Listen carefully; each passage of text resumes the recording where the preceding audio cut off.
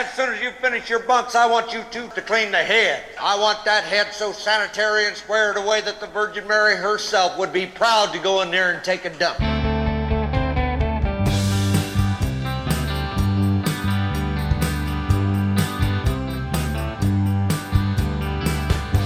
And hello, and thank you for downloading, streaming, however you do it, the Atari 7800 Homebrew Podcast, episode number 34, and this is Sean.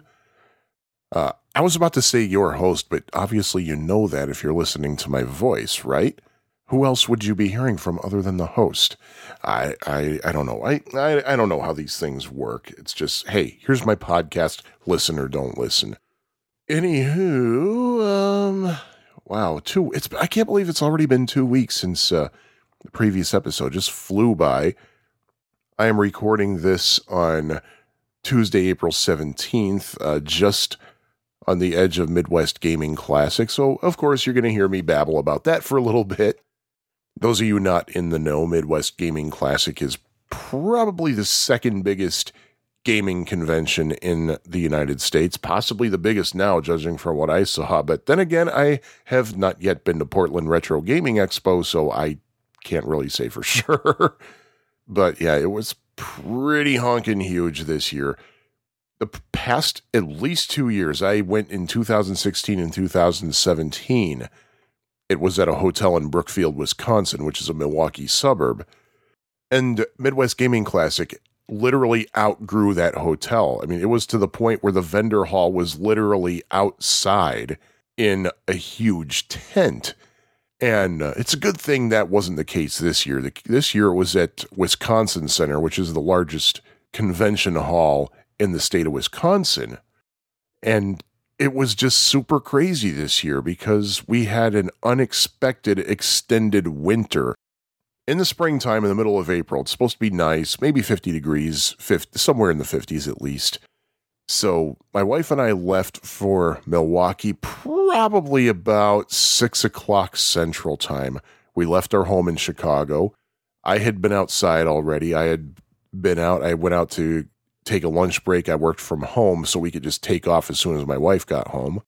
I worked from home, took a lunch break, and I went to our local Vienna beef stand. I should give them a little plug. They're called Patio Beef, and they are located at Broadway and Norwood on the north side of Chicago. Excellent place. Very homey little place run by family. Rode my bike over there, and the weather was pretty tolerable. It was chilly, but tolerable. You know, just needed a hoodie. Had to go to the grocery store to get a few items. Again, chilly, but nothing intolerable. Just a hoodie is all I needed. So my wife got home. We loaded up the car. Still hoodie weather. So I get in the car, and it's just too warm for me. So I take the hoodie off. We drive up to Milwaukee, and we pull up to the hotel, and I step out, and I was freezing. And all I could think was, really? And from then on, the weather just got crazy. It snowed, and wow, I got to say this, though.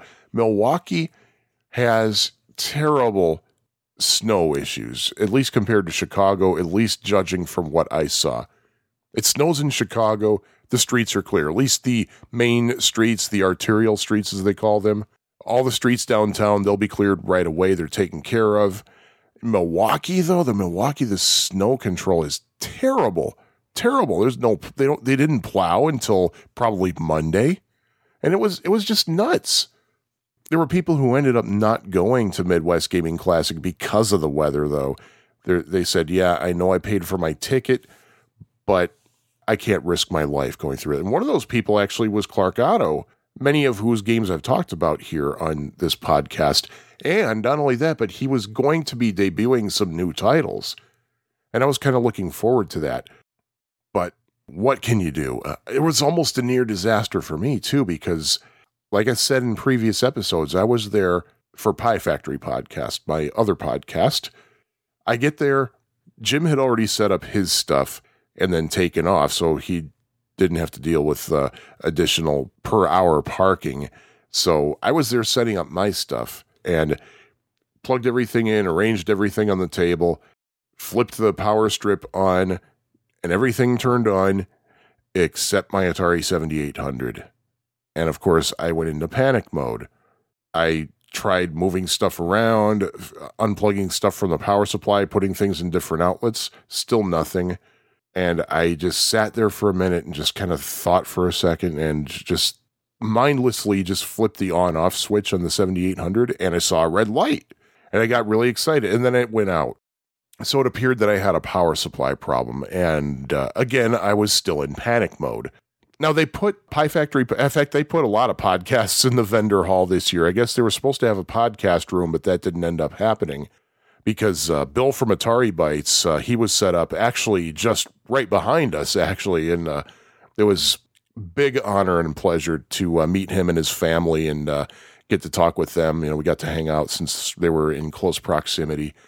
There were a couple of other podcasts that I hadn't really heard of before. If I can remember, I'll give them a shout out, of course, but they were also in the vendor hall, even though none of us was actually selling anything. There were other vendors setting up, and a lot of vendors were already completely set up. They were just basically ready to go whenever people were starting to come in, which wouldn't be until the next morning, of course. But I was walking around, looking around, and I went to one general classic games vendor. They had a lot of Atari stuff. So I said, hey, do you have an Atari 7800 power supply? And the guy said, well, I don't know. I don't know what those look like. I said, you know what? I'll bring you one right now so you can see what it looks like. So I ran over, grabbed mine, went back to his table. He looked through his box. He said, yeah, we don't have anything like that. So I posted I started posting some desperation posts, I guess. I went to Atari Age in the Midwest Gaming Classic thread and said, hey, if anybody's going and can bring and can lend or sell me a Atari 7800 power supply, I will be forever grateful. I made a similar post on Midwest Gaming Classic's Facebook page and on my own Facebook timeline.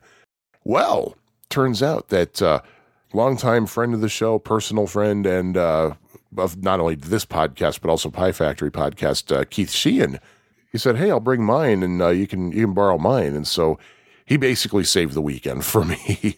He brought his on Saturday. He was only going to be staying Saturday. I said, hey, can we just drop this off at your house afterwards? And he said, sure. Basically, Jim is in close proximity to Keith's house on his way home, the route that he takes. But I wasn't. But it turns out that Jim he just wanted to get home because of the weather when he left Sunday night. So Keith said, you know, if you just want to send it to me, that's fine. So thank you, Keith.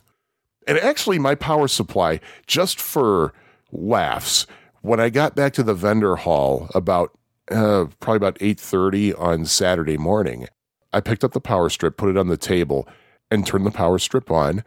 And just for laughs, I hit the on-off button on my 7800, and it turned on and stayed on.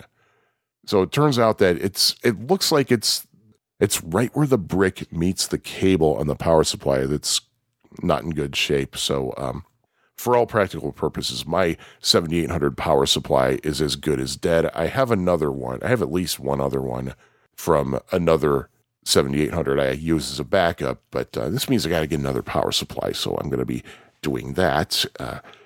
But it was a crazy weekend. And what else can I say other than that? It was a great time. I'm really excited about next year.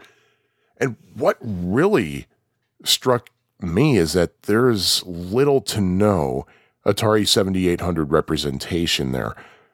I did see a vendor with a box full of unopened Ball Blazer cartridges for $30 each, which personally to me, I don't see as a really outrageous price for Ball Blazer, given how rare those things are increasingly becoming because of their pokey chips. But a still sealed Ball Blazer for $30, I think that's a good deal personally. I saw that, and I've mentioned several times on this podcast, Guys, Games, and Beer, they had an amazing 1,500 square foot setup in their own room on the second floor of the convention center, and they usually have all kinds of consoles and computers out for gaming purposes. And they had a 7800 out with light gun games, but I think that was all the 7800 representation I saw outside of our table. So it's just, I thought it was kind of sad to see that there's not much 7800 representation. I imagine at Portland Retro Gaming Expo there is, especially because Atari Age goes to that. They used to go to Midwest Gaming Classic. They don't go anymore. Albert says it's because of the distance, but of course I question that because I'm pretty sure Milwaukee is closer to Austin, Texas than Portland is. But hey, I don't know. And of course the white elephant that I probably should say something about. Yeah, about maybe a week, if not, maybe not even that long ago, people who know anything about Billy Mitchell heard that he was banned from Twin Galaxies and all of his scores were wiped out, kind of like with what happened with Todd Rogers not too long ago. And those of you who know a little bit of the story but don't know why, don't know what happened, here's basically kind of a Reader's Digest Spark Notes kind of thing, at least as I understand it. First of all, Twin Galaxies currently has a very strict no cheating policy. If they have reason to believe that you cheated, all your scores are removed and you're banned for life. That's all there is to it, period. Probably about a year ago, Twin Galaxies added a dispute feature to their scoreboard where if you see a score and you don't think that it's legitimate, you could click the dispute button and present your case. And what I understand is that at least one of Billy Mitchell's Donkey Kong scores, he did not have the world record, by the way. He hasn't had the world record on Donkey Kong in a long time. But somebody disputed one of his Donkey Kong scores, and the reason for the dispute of that is they watched the video that he had submitted. Billy had said that the videotapes of Donkey Kong that he submitted over the years were basically direct feeds straight from a Donkey Kong machine, meaning that the Donkey Kong arcade cabinet was wired so that you could directly record the video onto a videotape or other recording device, as opposed to doing what people usually would with video submissions and just point a camcorder at the monitor. Well, there were some folks who examined those videos and thought, wait a minute, this can't be a direct feed, this must be from MAME, the multiple arcade machine emulator you can run off of most computers. And the reason that people were saying that is because they slowed down the video and they saw that the way that Billy's Donkey Kong screens were rendering is that certain objects were rendering at a time. Like, for example, you might see all the girders render, and then you'll see all the ladders render, and then maybe you'll see Mario render, etc. Like, little bits and pieces will render at different times, but an actual arcade machine, it doesn't render like that. The entire screen renders at once from the left all the way to the right, kind of like in a wave, I guess. So they found that Billy Mitchell's submitted videos rendered as if it were MAME and not as if it were a Donkey Kong cabinet. So I guess, long story short, people involved in Twin Galaxies dispute resolution agreed and said, yeah, this is a legitimate dispute. We're going to take out all of Billy Mitchell's records. And I think adding to the suspicion of it was that Billy Mitchell's videos showed him scoring 1,000,000 points and higher, something that he would never be able to do in person. No one has ever seen him do it in person. Whenever he did it during a live contest, he always reached somewhere in the 900,000s, but never quite made it to 1,000,000. And I think another sticking point with these videos was that he was getting a highly unusual number of blue barrels, and hammering blue barrels in Donkey Kong is worth more than hammering the non-blue barrels, as it were. Off the top of my head, I don't remember if they're red or yellow or what, or orange. So that kind of led to some suspicion that he was maybe using MAME and using save states in MAME. Those of you who aren't terribly familiar with MAME or any other emulator, really, there is a thing called a save state, which is basically in the middle of the game, you can hit a button, it'll save your game in progress so you can resume it later. So people think that he was using save states to manipulate his score. My personal opinion, I really don't have one. I try to stay away from this pro-Billy, anti-Billy thing that's going on. It's so divisive, probably even more than politics, really. All I can say is my personal experiences with Billy Mitchell, and that includes at Midwest Gaming Classic. He was actually at Midwest Gaming Classic this past weekend, and I thought for sure that maybe he would that he would not want to make a personal appearance anywhere so soon after this controversy.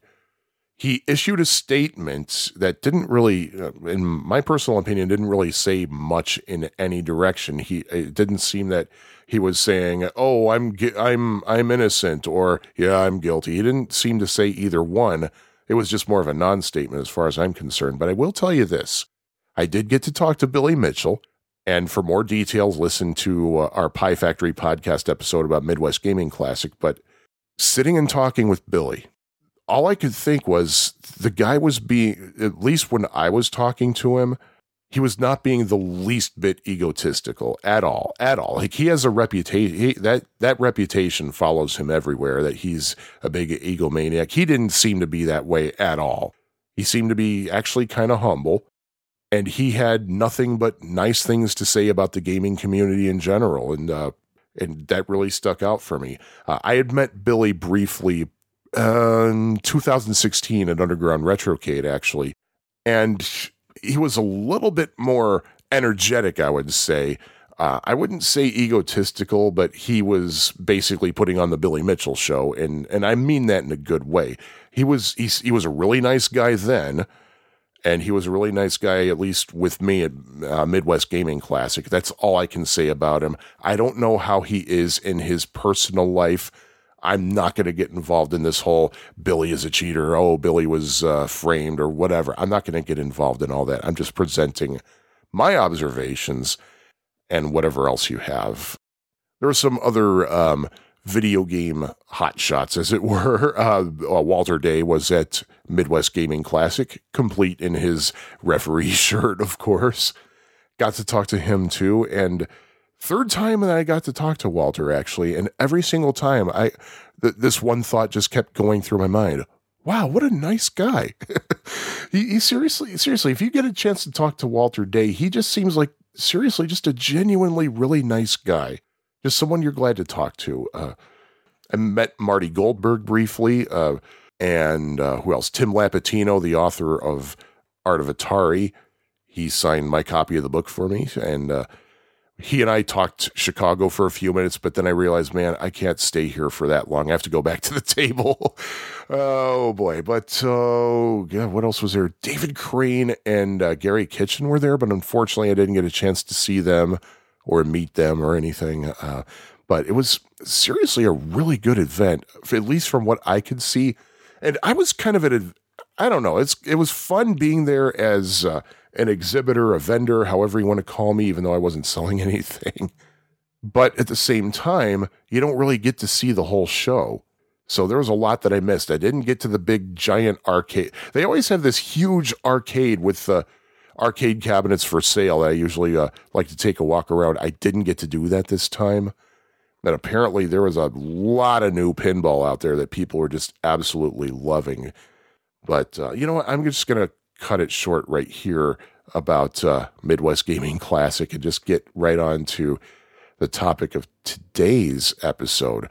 And one other thing I should mention is I mentioned before that there was a new version of Clark Otto's Franco Dragon made, and that was called Pickles Eats Everything. There was exactly one copy made, and that was made specifically for Thanatos as a Christmas present, based after his beagle named Pickles. I think his wife had that commission for him. Well, he was at Midwest Gaming Classic, and he let me see the game.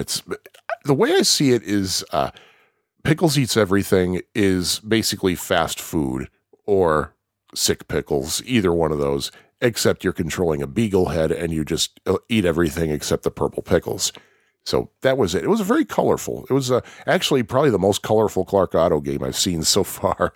So Thanatos, if you're listening, thank you for letting me get a look at that.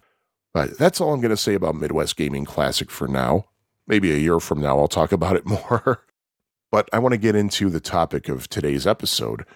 And for the first time, I'm doing an episode on something that I have had absolutely zero experience with. I've never seen this in person. I've never seen it in action. So it basically required a lot of research on my part, and I hope I'm getting it right. And I am specifically talking about the Cuttle Cart 2.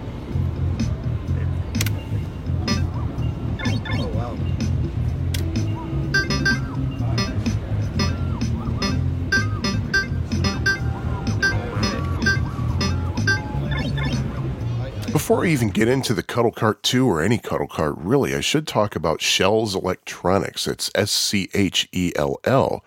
And Shell's Electronics was started and run, and basically everything really done by Chad Shell, if I'm not mistaken. His first product was not a Cuttle Cart, wasn't even for an Atari, but it was the IntelliCart, which was marketed as the Intellivision cartridge emulator.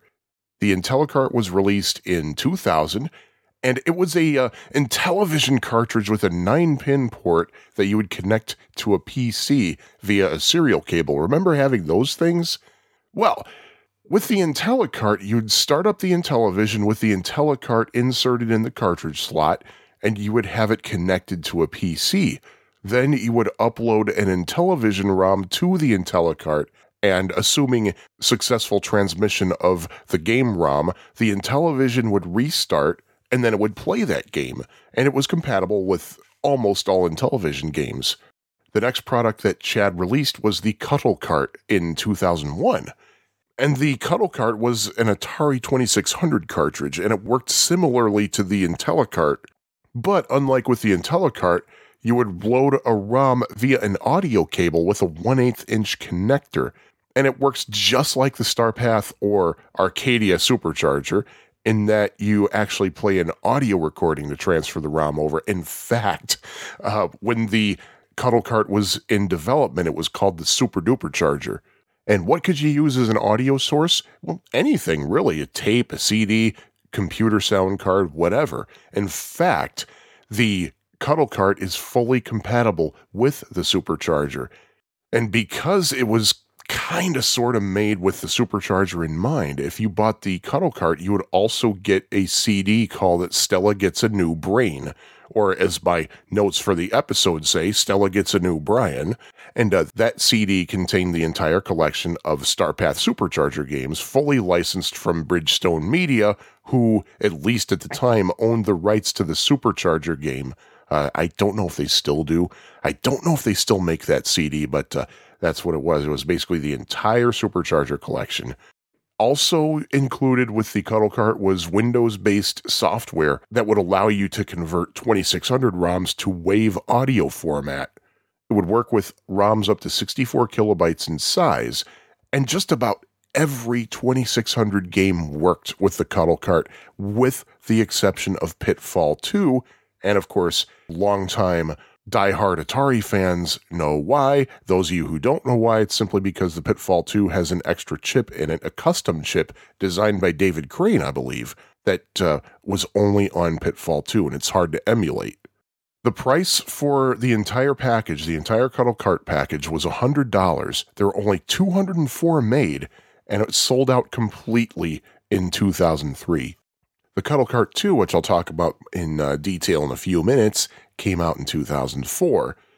And in 2007, there was Cuttle Cart 3, which is kind of an updated version of the IntelliCart, if you will. The Cuttle Cart 3 was specifically designed to play games from the Intellivision Lives and Intellivision Rocks CDs, and both of those CDs were compilations put out by Intellivision Productions. And if you don't know what's on those things, the Intellivision Lives CD has a handful of original Mattel Intellivision games, and Intellivision Rocks has like third-party games, if I'm not mistaken. I think that's what the deal is. And the Cuttle Cart 3 was also designed with homebrewers in mind so that they could test out their works in progress. And I'm pretty sure the Cuttle Cart and Intellivision Cart would also work with homebrews.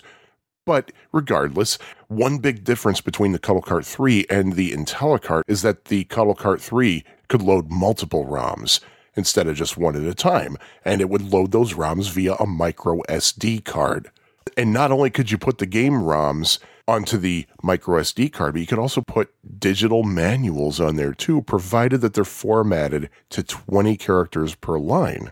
Also different from the IntelliCart is it does not require a computer to stay connected. Once you transfer the ROM over, the Cuttle Cart 3 is standalone.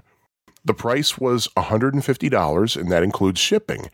There was also a Cuttle Cart 3 package, And the package included not just the Cuttle Cart 3, but also a micro SD card and a micro SD to SD adapter, which of course nowadays is not very uncommon. You get a micro SD card, you're probably going to get an adapter with it.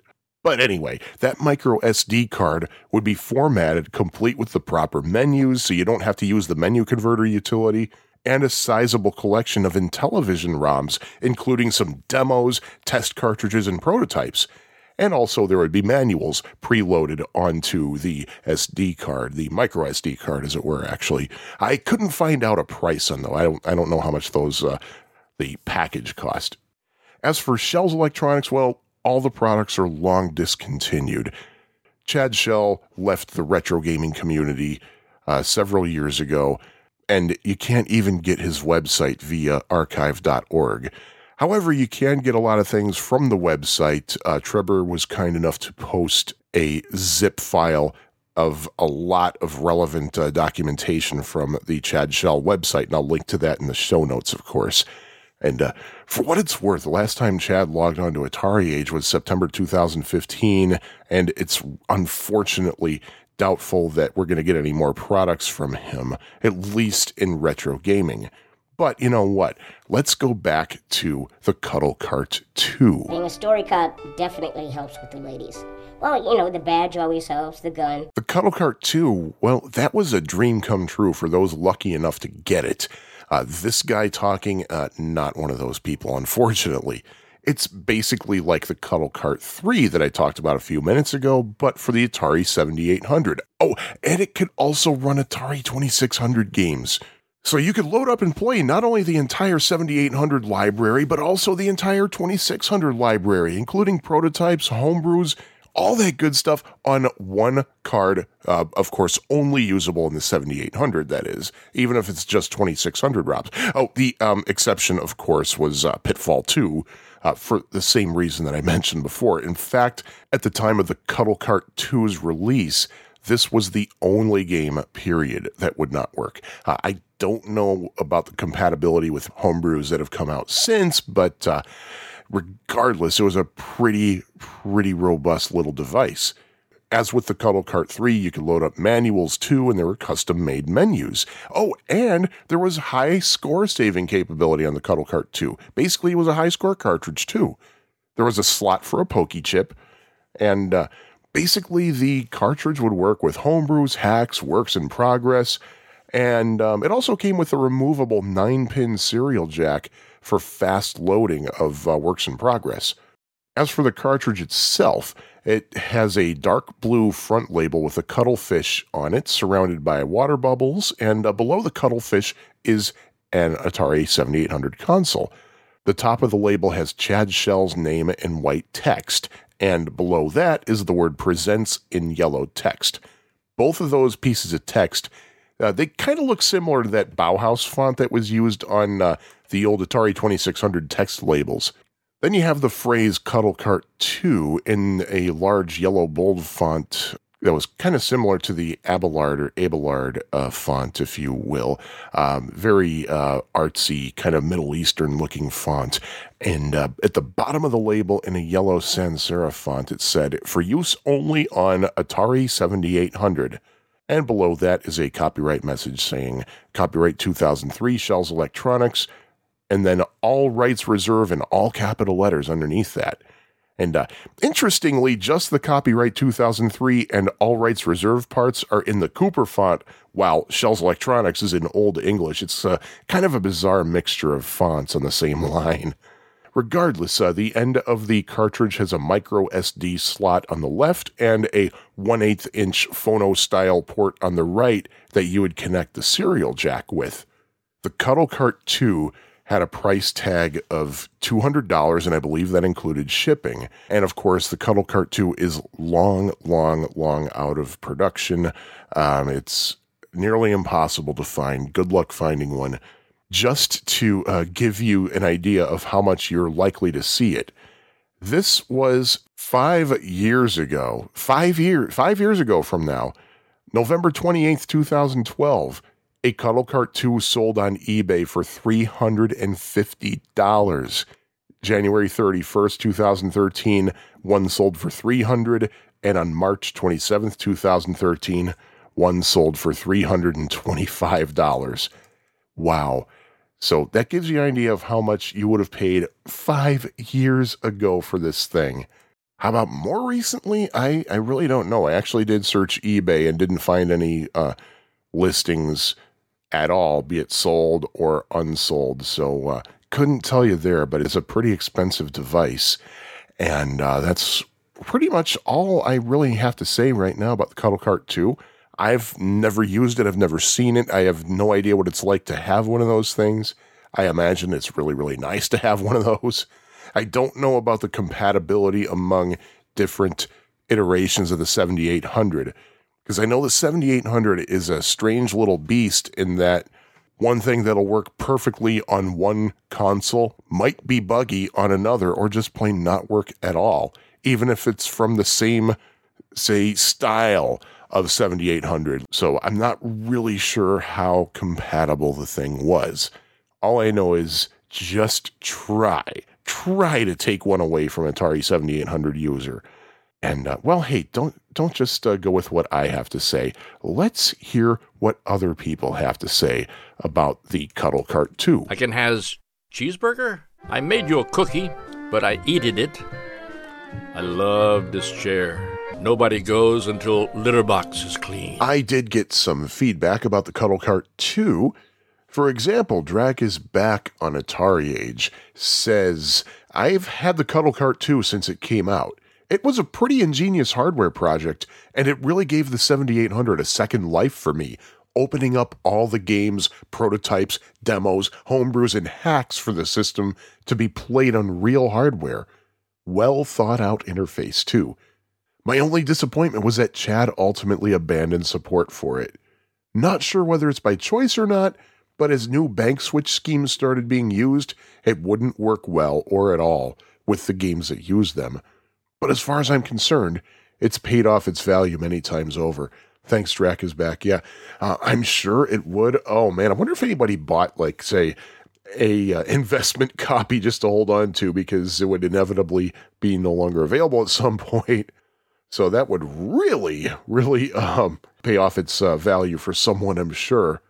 Gambler172 says, the Cuttle Cart is great and mine is still working. Hey, good. I hope it's still working with the cost involved. Sean, SHAWN, says, CC2, Cuttle Cart 2 is still the best option, in my opinion, for multi-cart use on the 7800. And he also had some feedback about Rider of the Night from the previous episode. He says, Rider of the Night had promise at the start, but the final product was pretty disappointing. I just can't get over how short the horizon is while driving, and the graphics are nothing short of horrible. Ouch. Okay. I will say this. I didn't really even think about this much, but yeah, that is an issue, though, that it does have a fairly low horizon in that game, which makes it kind of difficult to judge when and where other things on the road are going to be coming at you. So yeah, I hear you there. And I mentioned this last episode, too, I think. Franco Dragon is a very talented artist. He really is. You ever saw any of his works? He's really, really good. I guess maybe just going from, say, ink and paper to 7800 graphics, it's not an easy transition. That's the only thing I can think about there. Desi V says, still love my Cuttle Cart 2, still working great. As far as I know, I haven't tested everything, especially homebrews. The only games that I've found that didn't work are Pitfall 2 for the 2600 custom music chip, and Bentley Bear Pokey version, no banking file for that memory size, and Pokey. As mentioned, the menu system, especially with the updated multi-level menus, works great. Yes, you have to edit a text file and run a program to create or update the menus, but I don't have any issues with that. Yes, you have to figure out which banking file to use with which game, but it's not that difficult, and other owners have been great at sharing their menu files.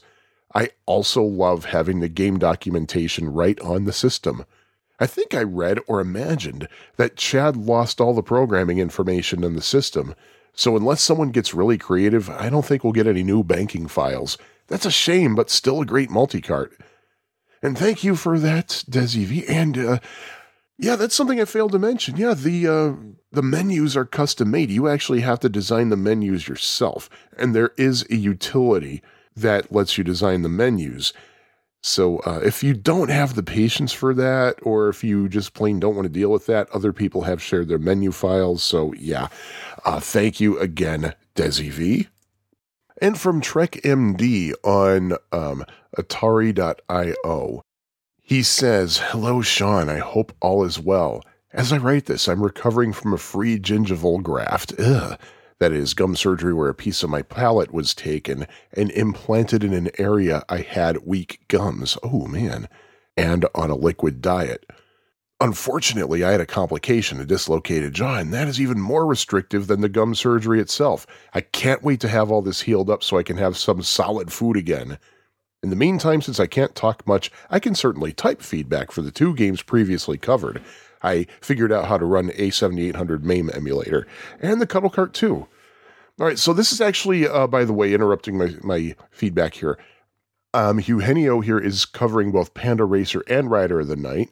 Oh, and Cuttle cart too. So first, Panda Racer. This game was Franco Dragon's attempt at creating a game with gameplay similar to Fatal Run, but with some humor by having a panda be the driver of the car. After all, what is a Franco Dragon game without some sort of humor? Your panda driver controls a car in a city map and has to locate certain markers that'll take him to the race. While in the city map area, you will also run into a zookeeper who's looking to get you back into your cage. If you run into him, you have to fight him and push him to the right of the screen or it's game over.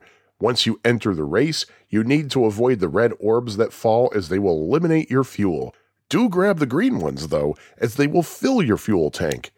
Once you finish the race, you can go back to the city to look for the next marker and do the next race. The game has 5 cities and races to complete. Panda Racer is a simple game to enjoy. I do not believe it was ever finished, though. The graphics are simple, but have the style of all Franco Dragon's games. The road looks nice, but I wish it were longer into the horizon to give a better sense of depth. Sounds are also rather minimal. Hopefully this gets finished at some point, as it definitely is a cool concept." And I'm going to stop right there and just respond to that little piece of it. And there we go. We have another mention of the horizon. Yeah, the horizon's important. Hopefully Clark will do a little bit more work in that regard. And something occurred to me as I was reading this. I was like, man, this sounds like this actually was supposed to be a Knight Rider game that turned into a Panda game, but I don't know. Only Clark would know, but hey, he said that it was the other way around. And speaking of which, let's move on to the next part of Eugenio's feedback, Rider of the Night. With the failed attempt by Atari Age member Hardwork in the creation of a 2600 game based on the TV show Knight Rider, Franco Dragon decided to make an attempt by creating a game for the 7800 using what he had done for Panda Racer as the model. To avoid issues with CBS, though, names were changed in the game. Now the title is Rider of the Night, and the main character is Mike Knight, who must fight the crime and corruption that holds the city hostage. Mike has to drive his car on dangerous roads where red orbs try to steal his fuel and bombs attack him. Mike can grab green orbs to refuel his car and continue on the race until the city is saved. While on the city map area, he must drive around looking for parked cars which represent the gateway to the race. In this area, he will also find semi-trucks where the bad guys are. Mike must fight these guys by pushing them to the right of the screen. If they push Mike to the left, it's game over. The game is very much like Panda Racer, but with different characters. The black car looks really cool, though, and the game itself is pretty nice. It is unfortunate it was not finished. Also, I don't think I have the newest binary, as the enemy cars on mine still drive sideways, and the title screen is different. Sounds are sparse, like Panda Racer, but this has Vox data as well to add voices. The emulator does not play them. This definitely has potential, and I do hope it gets finished at some point. And I'm going to interrupt myself again. Actually, I don't believe the latest ROM has Atari Vox in it. I think it was kind of either taken out or just plain the code might have been not used simply because Clark was having issues with that. And going back to that in Panda Racer, you talked about how a typical Franco Dragon game involves humor. And yeah, absolutely. This game itself, Rider of the Night, it's not really humorous, but the reasoning behind it, the inspiration behind it, obviously, was very humorous. And getting back to Eugenio once again.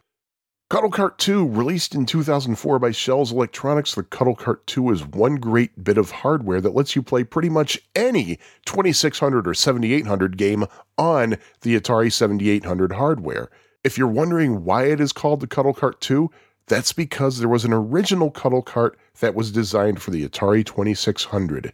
That one required you to use audio files to load the game, much like the Supercharger, but did let you play pretty much all the 2600 games you could find in the right format. With the Cuttle Cart 2, Shells moved away from audio files and allowed the use of binary files stored in a memory card. With the games loaded on the card, you will get a menu from which you select the title to play. Not only does the Cuttle Cart 2 let you play the games, but it also lets you save high scores. And it lets you play Supercharger games as well. The latter also became available with the newer Harmony cartridge for the 2600, but was a unique benefit of the Cuttle Cart 2 at the time of launch and for a number of years.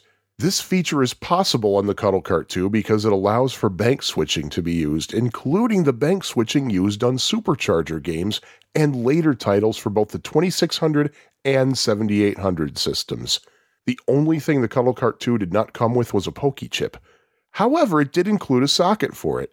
So if you're lucky enough to have a Pokey chip, you can install it and voila, you now have the ability to hear Pokey sound. The only thing that I found a bit of a hassle with the Cuttle Cart 2, though, was setting it up for the first time. You see, you need to create a menu.txt file that lists all your binaries, so if you have a lot, there's a lot to add. This is done with the provided utility program included in the CD that came with the Cuttle Cart 2. This file then needs to be converted to a menu.cc2 file that the software on the Cuttle Cart 2 cartridge can then read to give you the listing of all the games. All this is explained on an instruction manual that comes in PDF format within the CD. Remember, though, that this was released in 2004. We are now in 2018, so that means you better have an older computer around with Windows XP 32-bit, so you can run the utilities necessary to set up this cart if you are lucky enough to find one nowadays.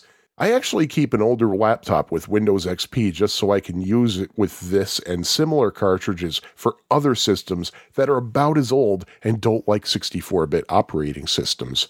The Cuttle Cart 2 is really an impressive bit of hardware and definitely worth having.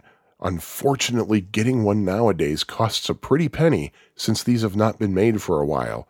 Of course, with the new Concerto cart for the 7800 in development, it will be much easier to have a similar device that will not need setting up with a computer. Nevertheless, this is still what we have available and it works well. Going to the final frontier, gaming, Eugenio. And thank you, Eugenio. You always send some really thoughtful, insightful feedback. And the Concerto, man, God knows when that's going to be finished. I know there are a few people who have basically prototype versions of the Concerto. And I might have mentioned this before, but the big problem with the Concerto is basically compatibility issues from one console to the next. In fact, I think one of my Patreon sponsors, Richard Grounds in particular, I think he has a Concerto cart. And I think he found that of the 3 Atari 7800 consoles in his possession, it only really works reliably on one of them. And I know that there are some compatibility issues. There's always going to be some kind of compatibility issue with the 7800 since there were different revisions of it, so to speak. There's the version that has the expansion port. There's the version that has a cutout for the expansion port, but not the actual expansion port. And then there's the one that I have, which has neither an expansion port nor a cutout. But sometimes there are certain things in the 7800 that even if you have, say, 2 different consoles from the same look and feel, I guess, no guarantee everything's going to work exactly the same on both of them. It's just a really hairy situation there. But Eugenio, thank you for taking the time to write, and I really, really hope that you recover very soon and quickly, and I hope you'll be able to enjoy solid food before too long. And that's it with the feedback for this episode, so thank you all who have contributed. George, this is the last straw. You apologize to Homer right now. But, Bar, We can't show any weakness in front of the Russians. George. Wow, I can't believe I've done, 35 of these things technically already. It doesn't seem like it's been quite long enough to do that. But hey, that wraps up episode 34 of the Atari 7800 Homebrew Podcast. And I have a lot of people I need to thank. Of course, thanks to Airshack, Ed Ladd Controllers, Kyle Etter, Jimmy G, Great Offender, Richard Grounds, Paul Steele, and Richard Valdez. Thank you all for supporting this podcast financially via patreon.com/homebrew78. That's patreon.com. I really do appreciate your support. And what else can I say? If you would like to reach out to me via email, the address is homebrew78@fab4it.com. And you can go to the show notes page at homebrew78.fab4it.com. And fab4it.com is spelled FAB4it.com. Twitter handle is homebrew78. YouTube channel is homebrew7800. And coming up next, episode number 35. Wow, we have a brand new homebrew Atari 7800 cartridge title that just arrived in my hands not terribly long ago, and it is called The Journey of Snail. So I'll be talking about that one next week. And in the meantime, please give these hardworking homebrew developers the support they deserve. Please have a great 2 weeks. Be good to yourselves, be good to each other, and of course be good to puppies too, because puppies are wonderful. Bye-bye.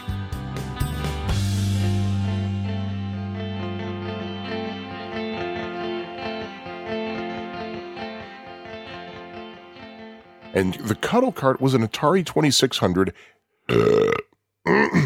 Excuse me.